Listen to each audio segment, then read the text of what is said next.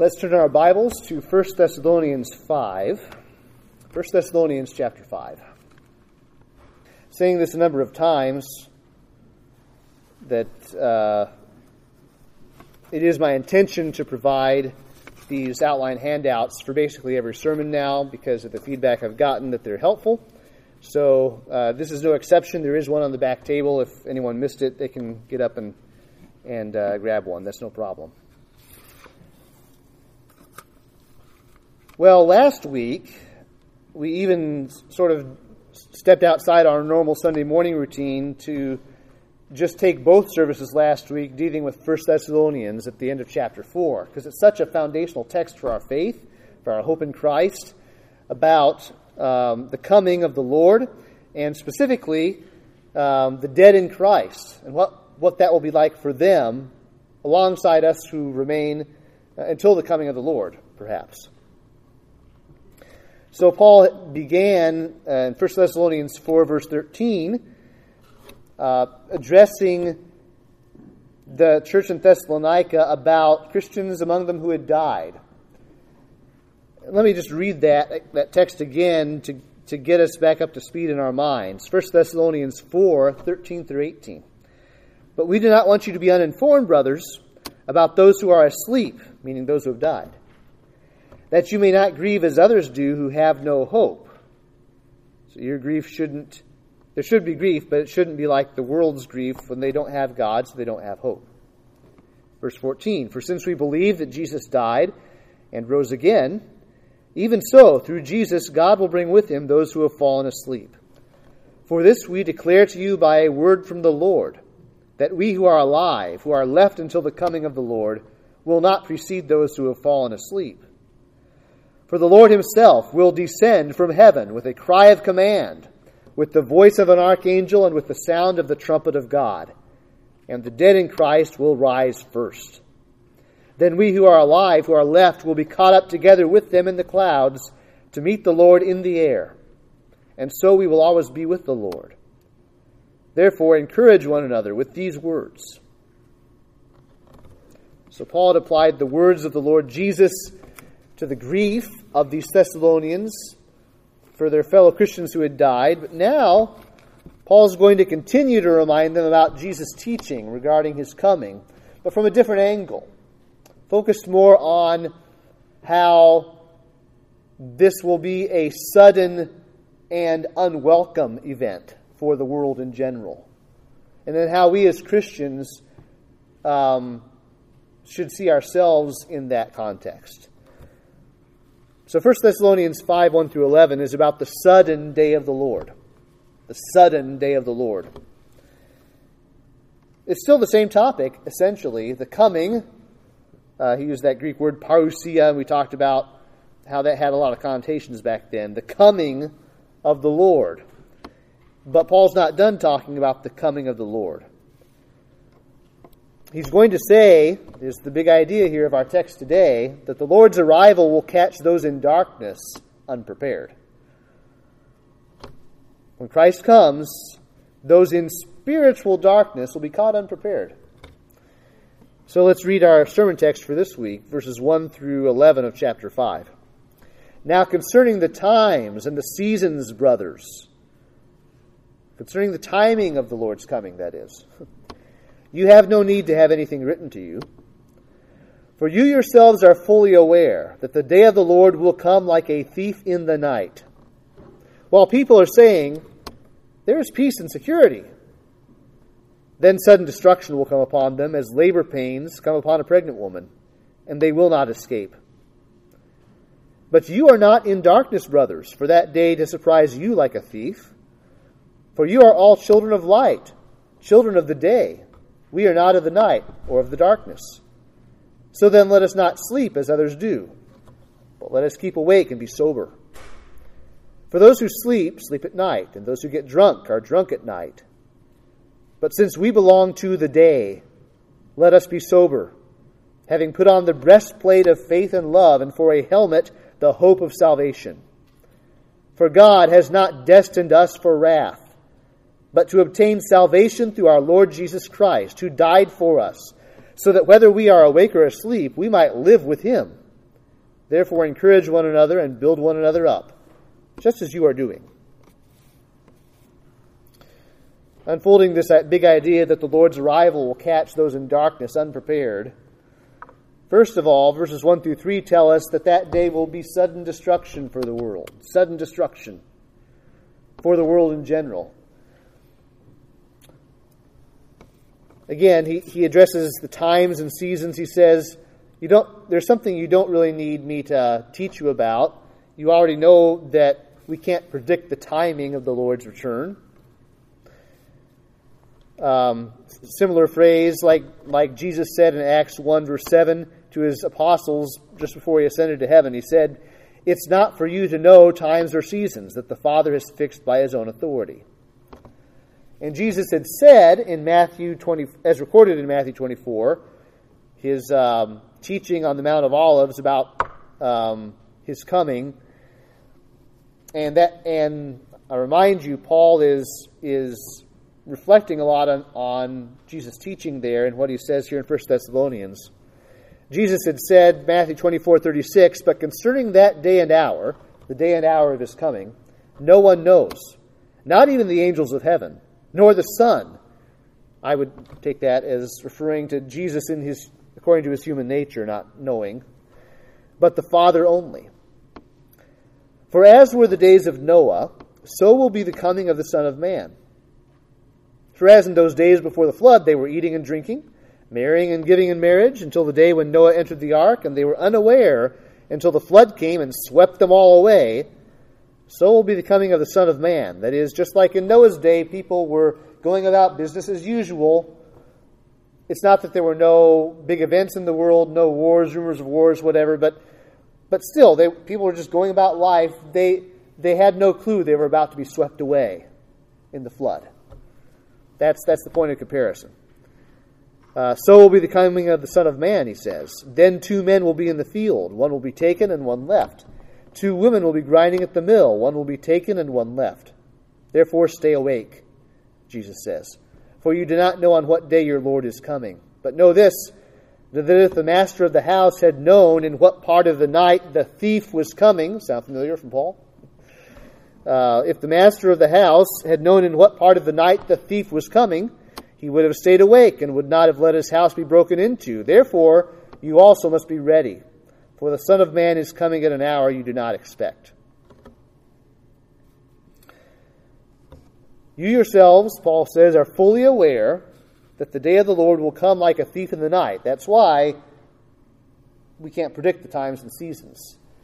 Jesus said, for the world in general, it'll be as unexpected as a thief coming at night when everyone's asleep.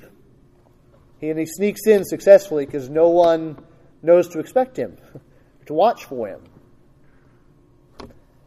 So Paul again is using this image, a thief in the night. That's how the day of the Lord will come. So here Paul speaks of Christ coming to judge the living and the dead as the day of the Lord. It's a phrase he got from the Old Testament.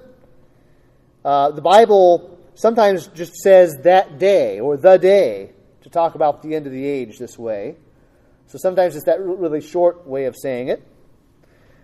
Other times there's other phrases throughout the Bible all talking about the same general time frame and same general event. The day of judgment, the last day, the day of wrath, the day of God, the day when the Son of Man is revealed, the day of Christ, and so on. But the one amazing thing that we shouldn't miss here, again, you have to really go through the Bible with your eyes closed to be someone who says Jesus is not God. As Robert Carr mentions here, amazingly, Paul reads the Old Testament text about the day of the Lord. Old Testament, that's the day of Yahweh, the Lord God. He reads those Old Testament texts about the day of the Lord and concludes that Christ is the Lord of whom the Old Testament speaks. The day of the Lord is when the Lord Jesus shows up. Again, just part of Paul's firm belief and teaching that Jesus is the Lord himself, the Lord God.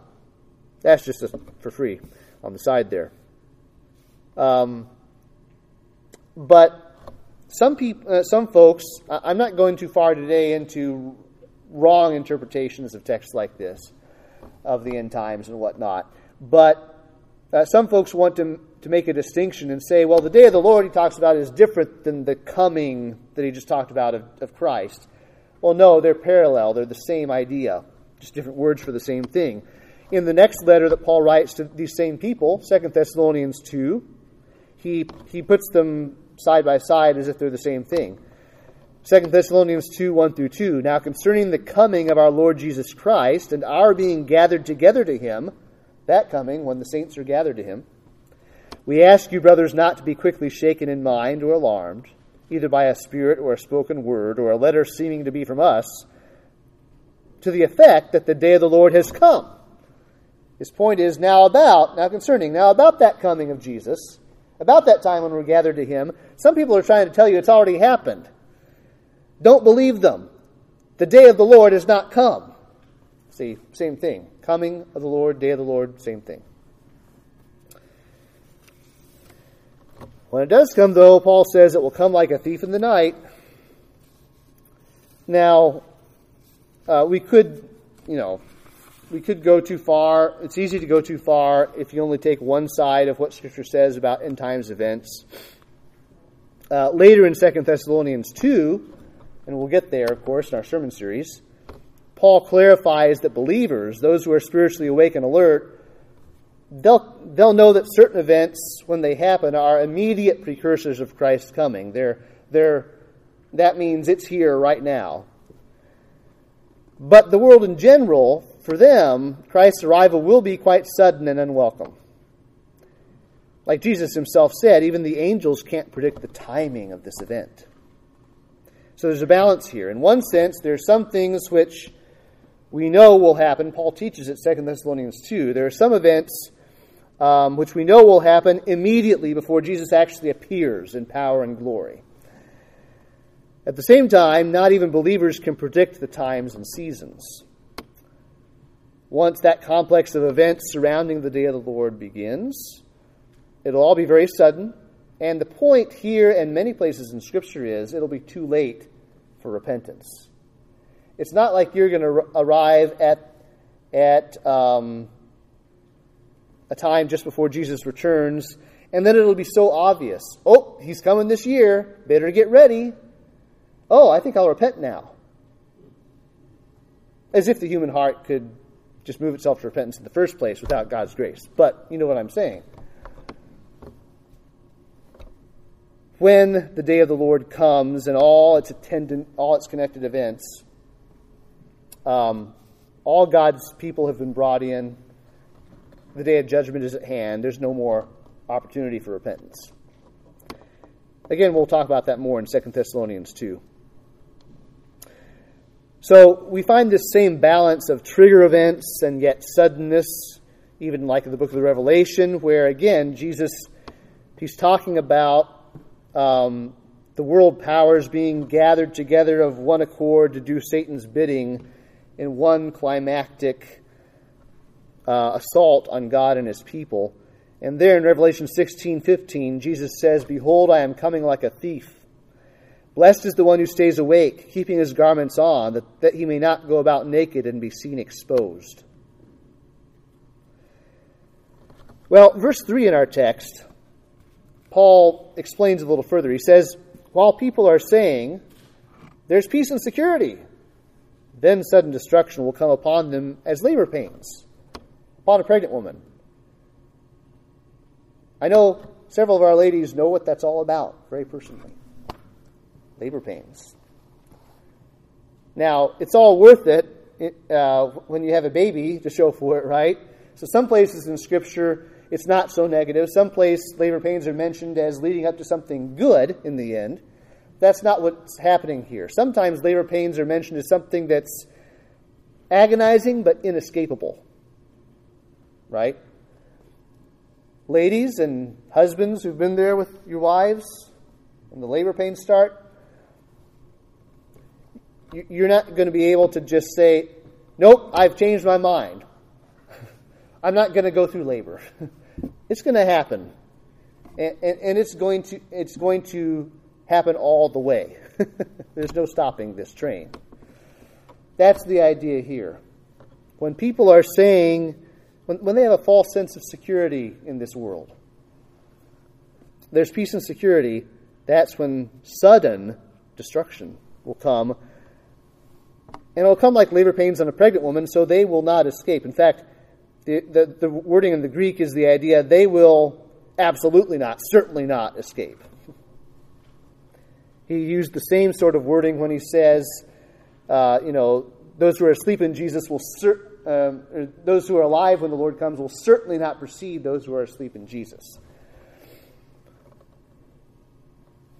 People are caught unprepared by the day of the Lord at that point because they've bought into a false security, a shallow sense of peace. You can have yourself somewhat convinced that things are going to be okay, and it's all lies. Or it's just based on, facts that don't really matter in the end analysis. Some people think Paul here is actually drawing on the Old Testament prophets like Ezekiel and Jeremiah, where religious leaders are said to be promising a false peace with God. They say, peace, peace. There is no peace. But that phrase, peace and security, then others say, well, that exact phrase doesn't show up there, but it does show up when we, in some monuments and things we see from the Roman world where the Roman Empire would promise peace and security. You're to look to us, the powers of this world, for peace and security. So there's that possibility too as background to what Paul's saying here. So in those Old Testament texts, religious leaders are promising a false peace with God. Ancient Rome, the state promised peace and security. So there's various, but it's worth noting, people can have a false security for different reasons. They can have a false security by treating earthly powers as their saviors, what's going to take care of them. Or they can have a false peace reinforced by false religion, even false Christianity. And it's so shallow that the basis for them thinking they have peace with God is so thin. But when the day of the Lord arrives, they will not escape. The doom of the wicked is just as certain as the resurrection of the righteous, in context here. What is the sudden destruction, though, that Paul is referring to? Sudden destruction will come on them. What should we picture? What is that?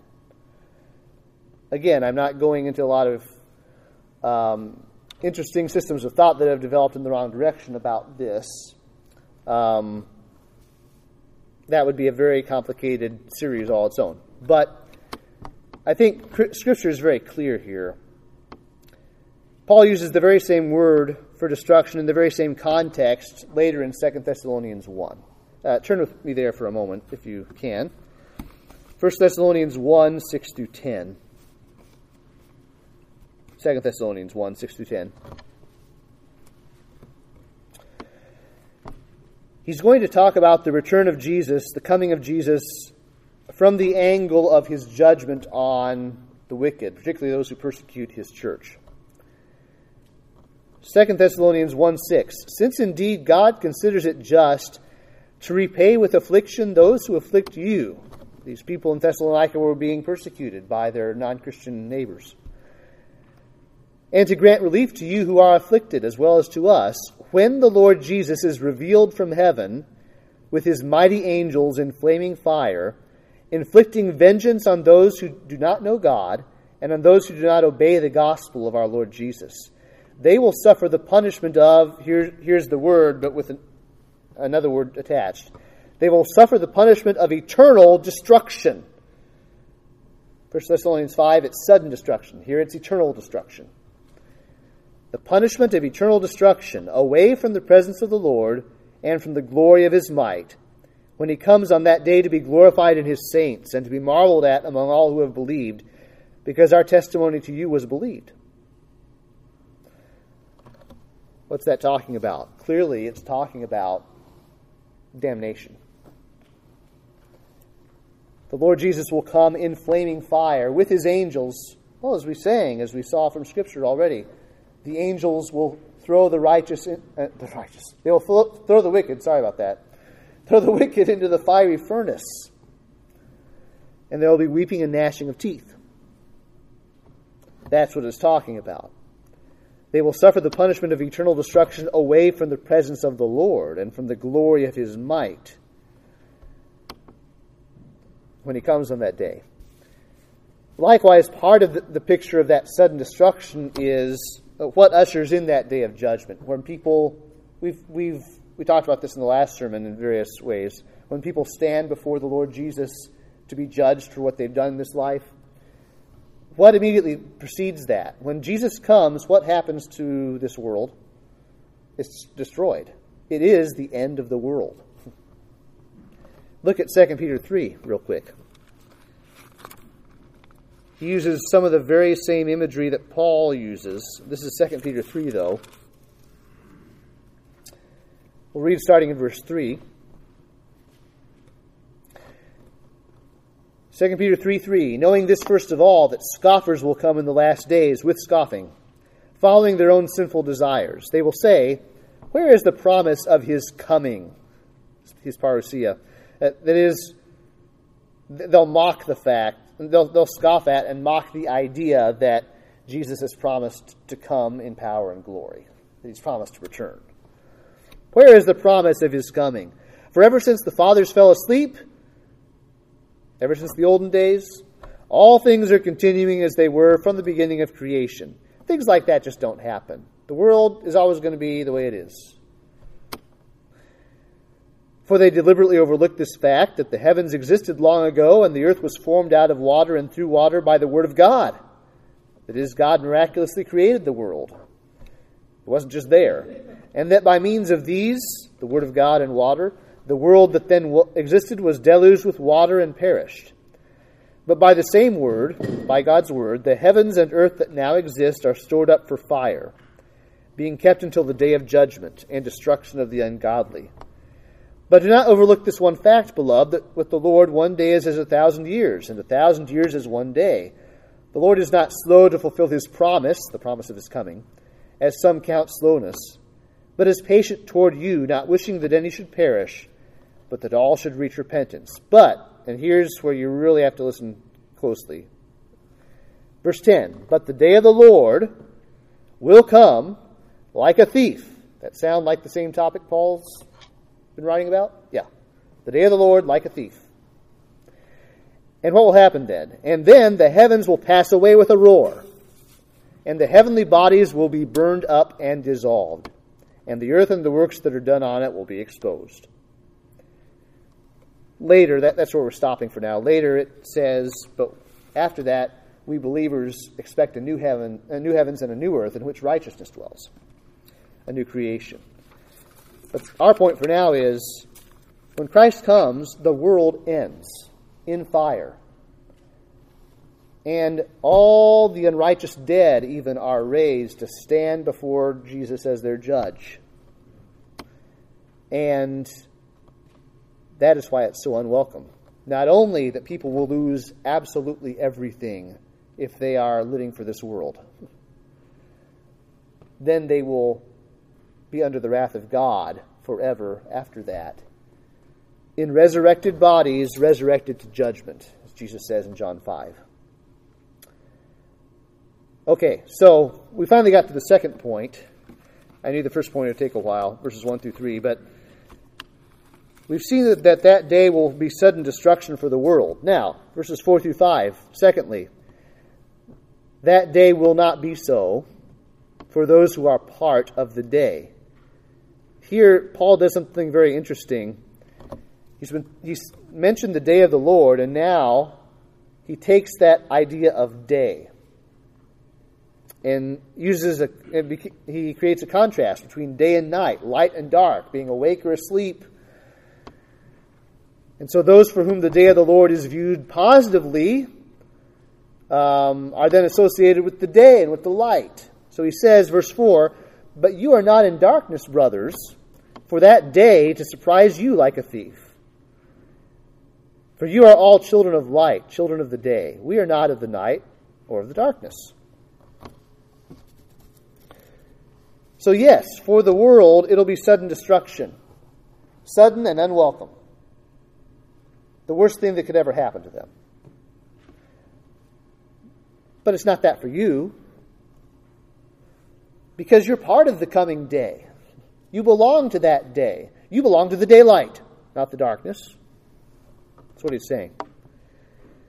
You are children of light, children of the day. It's typical biblical wording. Children of means you're characterized by this. This is what describes you. You belong to the light, to the day. It reminds me of Malachi 3 and 4, where God says, there's coming a time when you will see the distinction between the righteous and the wicked, between one who serves God and one who does not serve him. Malachi 4:1, for behold, the day is coming, burning like an oven, when all the arrogant and all evildoers will be stubble.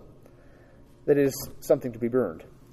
The day that is coming shall set them ablaze, says the Lord of hosts, so that it will leave them neither root nor branch. But for you who fear my name, what will that day be like? For you who fear my name, the Son, S-U-N, the Son of Righteousness, shall rise with healing in its wings. You shall go out leaping like calves from the stall, that kind of exuberance and joy. And you shall tread down the wicked, for they will be ashes under the soles of your feet on the day when I act, says the Lord of hosts. So this is not a new concept in Scripture that Paul's picking up on. The day of the Lord is destruction for the wicked, but it's daylight and freedom and glory for the children of God. So it won't be sudden destruction for those who are part of the day. That brings us to the third point, verses 6 through 8. So, speaking of those who are part of the day, their behavior should agree with the light of that day. Or we could say it this way, if we are believers in Jesus Christ, our behavior should agree with the light of the coming day. It should be at home with that. Verse 6, so then let us not sleep as others do, but let us keep awake and be sober. For those who sleep, sleep at night, and those who get drunk are drunk at night. But since we belong to the day, let us be sober, having put on the breastplate of faith and love, and for a helmet the hope of salvation.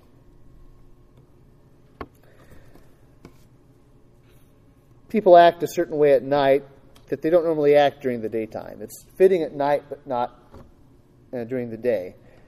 And if we're talking about literal sleep at literal night, there's nothing wrong with that, of course. But this is obviously a spiritual figure of speech. And it shouldn't be hard for us, right? We know darkness represents evil and falsehood and hiding from God and sin. And the reign of the prince of darkness, the devil, the sway he holds over those in rebellion against God, that's the darkness. But we don't belong to the darkness. Let's not act like we do. Let's not just go to sleep spiritually. Let's not be asleep to the things of God, to God's truth, and how it applies to us right now.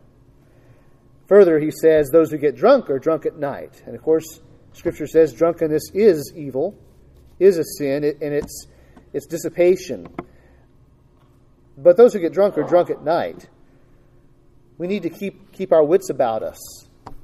And I like what G.K. Beale says here about spiritual drunkenness. He says, to be drunk spiritually is to imbibe too much of the world's way of looking at things, and not enough of the way God views reality. To be intoxicated with the world's wine is to be numbed to feeling any fear in the present of a coming judgment. Then, when Christ finally comes and shocks people out of their spiritual paralysis, they will be both cognitively and ethically surprised and mournful over their punishment. People who are spiritually drunk, the point is,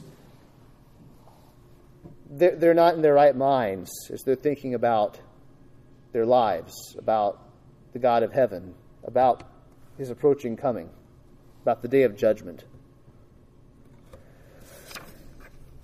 John 3, verses 19 and 20 says, this is the judgment. The light has come into the world, And people loved the darkness rather than the light because their works were evil. For everyone who does wicked things hates the light and does not come to the light, lest his works should be exposed. So if we are of the darkness, we are going to be hiding from God and not be able to have confidence before God about how we're living our lives before Him. In Ephesians 5, Paul again speaks in similar terms here about our conduct. Ephesians 5:5, you may be sure of this, that everyone who is sexually immoral or impure, or who is covetous, that is, an idolater, they want something more than they want God. Anyone like that has no inheritance in the kingdom of Christ and of God. Let no one deceive you with empty words, for because of these things the wrath of God comes upon the sons of disobedience. Therefore do not become partners with them. For at one time you were darkness, but now you are light in the Lord. Walk as children of light, for the fruit of the light is found in all that is good and right and true. Goodness, righteousness, truth. And try to discern what is pleasing to the Lord. Take no part in the unfruitful works of darkness, but instead expose them. For it is shameful even to speak of the things that they do in secret. But when anything is exposed by the light, it becomes visible. For anything that becomes visible is light. Therefore it says, awake, O sleeper, and arise from the dead, and Christ will shine on you. Likewise, Romans 13, 11 through 14, Paul says, besides this you know the time, that the hour has come for you to wake from sleep. For salvation is nearer to us now than when we first believed. The night is far gone, the day is at hand. So then let us cast off the works of darkness, take off those unfitting pajamas of the works of darkness, and put on the armor of light. Let us walk properly as in the daytime, not in orgies and drunkenness, not in sexual immorality and sensuality, not in quarreling and jealousy, but put on the Lord Jesus Christ and make no provision for the flesh to gratify its desires. This brings us kind of full circle back to our main sermon text, where Paul says, you have armor to put on. You have a fight to fight, and you need to be equipped for that fight while you're here in the darkness, but not of the darkness. Let me get back here in my Bible to the right text. There we are. So he says, since we belong to the day, in verse 8, let us be sober. That word also has a connotation of self-controlled. Sober, self-controlled. Have our wits about us. Having put on the breastplate or breastpiece of faith and love, and for a helmet, the hope of salvation.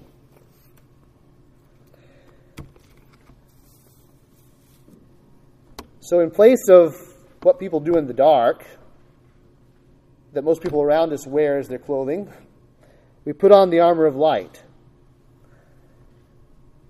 And these are things that we already have to some degree if we are true believers. Faith, love, hope. Paul likes those three, doesn't he? Faith, hope, love, hope. Those three. There's a daily sense in which we have to be sure we are using our armor and put it on. Yes, this armor is like, it's not the deeds of darkness, so it involves different deeds, different kinds of activities. But it's more than just activities. The armor is the fruitful virtues of light that have to oppose the darkness. Things like faith, love, hope. That's our real armor to fight the darkness. We live in an age where light is already breaking in on entrenched darkness. So battle is inevitable. And again, in Ephesians, Paul says there are personal, malicious powers at work to promote the darkness, and they're not going to go without a fight. Ephesians 6:12, we don't wrestle against flesh and blood, but against the rulers, against the authorities, against the cosmic powers over this present darkness, against the spiritual forces of evil in the heavenly places. So we have to put on armor, the armor of light, to battle the demonic hosts of darkness, because they're resisting the coming day. They're doing everything they can to keep people in the dark, not concerned about the coming Savior and Lord, not concerned about their judge. So, if we belong to the light, but we're surrounded by the darkness, it's going to be necessary to exhibit self-control, self-sacrifice, steadfast endurance. And what better picture of that than a soldier armed for battle? Again, this armor is not just our activities and our actions, but it's settled qualities or graces. In fact, as we just read in Romans 13, it's Jesus Christ himself. Put on the Lord Jesus Christ. It's him that we must put on. His power and his virtue are our armor. When we begin Ephesians Sunday mornings here very soon, we'll eventually get to Ephesians 6 and that larger list of the full armor of God, right? All those texts, that one in Ephesians, Romans 13, and then the one we have before us now, put on faith and love as a breastplate and as a helmet, the hope of salvation. Those all reflect Isaiah 59, where God himself puts on armor for the salvation of his people and the judgment of the wicked. He goes out to war. And it says in Isaiah 59 there, he put on righteousness as a breastplate and a helmet of salvation on his head. So Paul when he talks to Christians about the armor they need on, he calls it the armor of God. You need the same armor in one sense that God wears. He wears it as our Savior. But notice, God wears the helmet of salvation in Isaiah because he comes to save us. We wear, 1 Thessalonians, as a helmet the hope of salvation. We hope in God's deliverance, his salvation. Again, G.K. Beale says, if we don't have the helmet of hope, things in life will come crashing down, cracking our spiritual skulls and incapacitating us spiritually. If we are uninformed about what God's Word says, and we are not living in close relationship to him and his Word, then catastrophic events like the death of one we care for, like is mentioned in chapter 4 here, can harm us. We need to guard our heads in a spiritual sense by always keeping in front of us the hope of salvation, which is the coming of the Lord. Hope is the future forward-looking thing. Jesus will come and complete our salvation. He will deliver us in the final and fullest sense.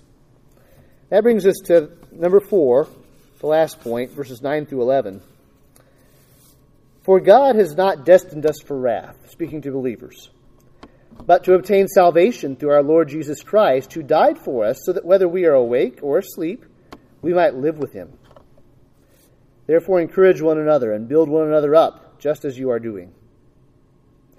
It says God has not destined us to one thing, but to something else. But God has destined us, foreordained us. That's the idea of that word in the New Testament. He has foreordained, destined his people, not to wrath, but to be saved through our Lord Jesus Christ. And yes, in one very real sense, we who are believers now in Jesus Christ, we've already been saved, delivered from the dominion of our sins and the guilt and consequence of our sins. But there's also a future sense of salvation that the Scripture speaks of, like it does here. Final salvation. Romans 8 calls it our public adoption, the redemption of our bodies, is that final salvation. Romans 5, verse 9, since therefore we have now been justified by his blood, by Christ's blood, much more shall we be saved, future, by him from the wrath of God. That is, in the day of judgment, he will deliver us from what otherwise would have been our doom as well. For if, while we were enemies, we were reconciled to God by the death of his Son, much more, now that we are reconciled, shall we, future, be saved by his life.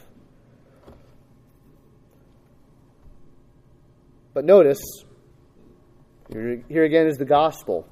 We would be subject to God's wrath on the day of judgment, but Jesus died for us. Very plain here. That's what makes the difference. We would be under the wrath of God on the day of judgment, but Jesus died for us.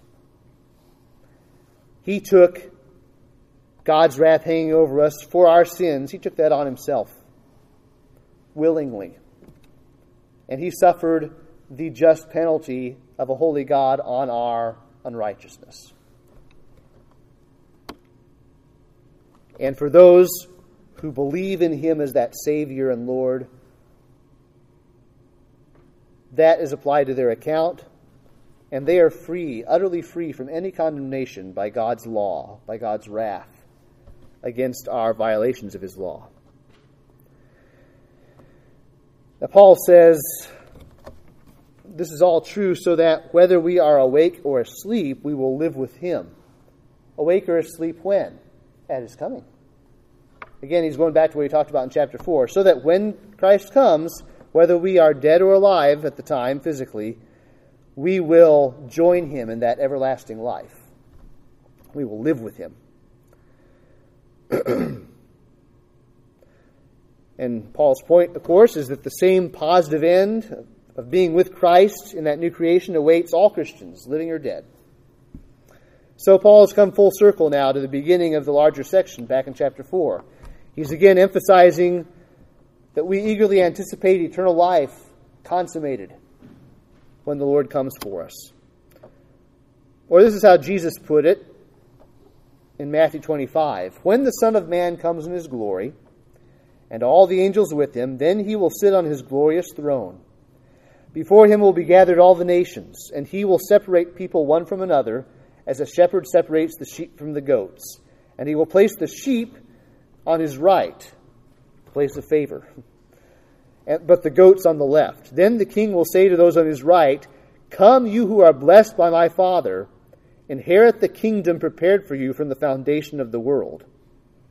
Further down, verse 41, he says to those on his left, "Depart from me, you cursed, into the eternal fire prepared for the devil and his angels." In verse 46, those on the left, will go away into eternal punishment, but the righteous into eternal life. We've said a lot here today,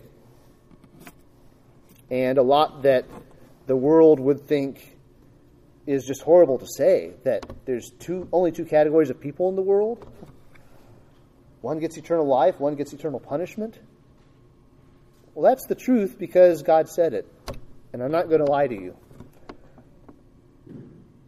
But the good news of the gospel is that God, though we deserved it in no way, we had no claim on God to save us. We had no claim on God's grace. Nevertheless, God so loved the world that he gave his only begotten Son to become a man, to become one of us, so he could live a righteous life in our place, so he could take our punishment, die in our place, so he could rise from the dead to give us eternal life. And if you will believe, not just think those are true facts, but if you will put all your trust in that, if you'll throw yourself on Jesus personally, you have eternal life as a present possession even now. As Jesus said, "Whoever lives and believes in me will never die." Do you believe this? He says. I don't want to close without saying that. If you do believe in Jesus, be concerned for those around you who don't. Take care for their souls. They will not escape if they don't trust Christ before the day of judgment. So love their souls as the Lord loved your soul. Go after them. And tell them the truth they don't want to hear before it's too late to hear it. But if you're in Jesus, Jesus' coming is not something to dread. Oh, what will he think of me? Look, he loved you from all eternity. He died in your place. Jesus did. God the Father sent Jesus to die in your place. God is for you, and Jesus' coming will be coming to get you to take to himself in eternal life. The sudden day of the Lord will be nothing but joy for those in Christ. but you need to know which side of that aisle you're on. You need to know if you do belong to Christ by faith, or if you are doing your own thing, living in the dark, not ready for the coming day. Let's bow together in prayer.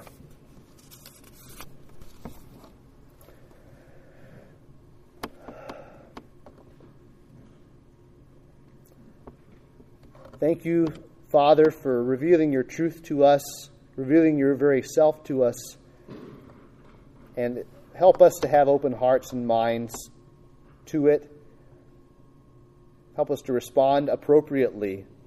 Those who may be here who have not bowed the knee to Jesus in faith and repentance, giving themselves to Him, to be His people, to be forgiven by their sins and cleansed from their sins by Him, help them to respond in that way today.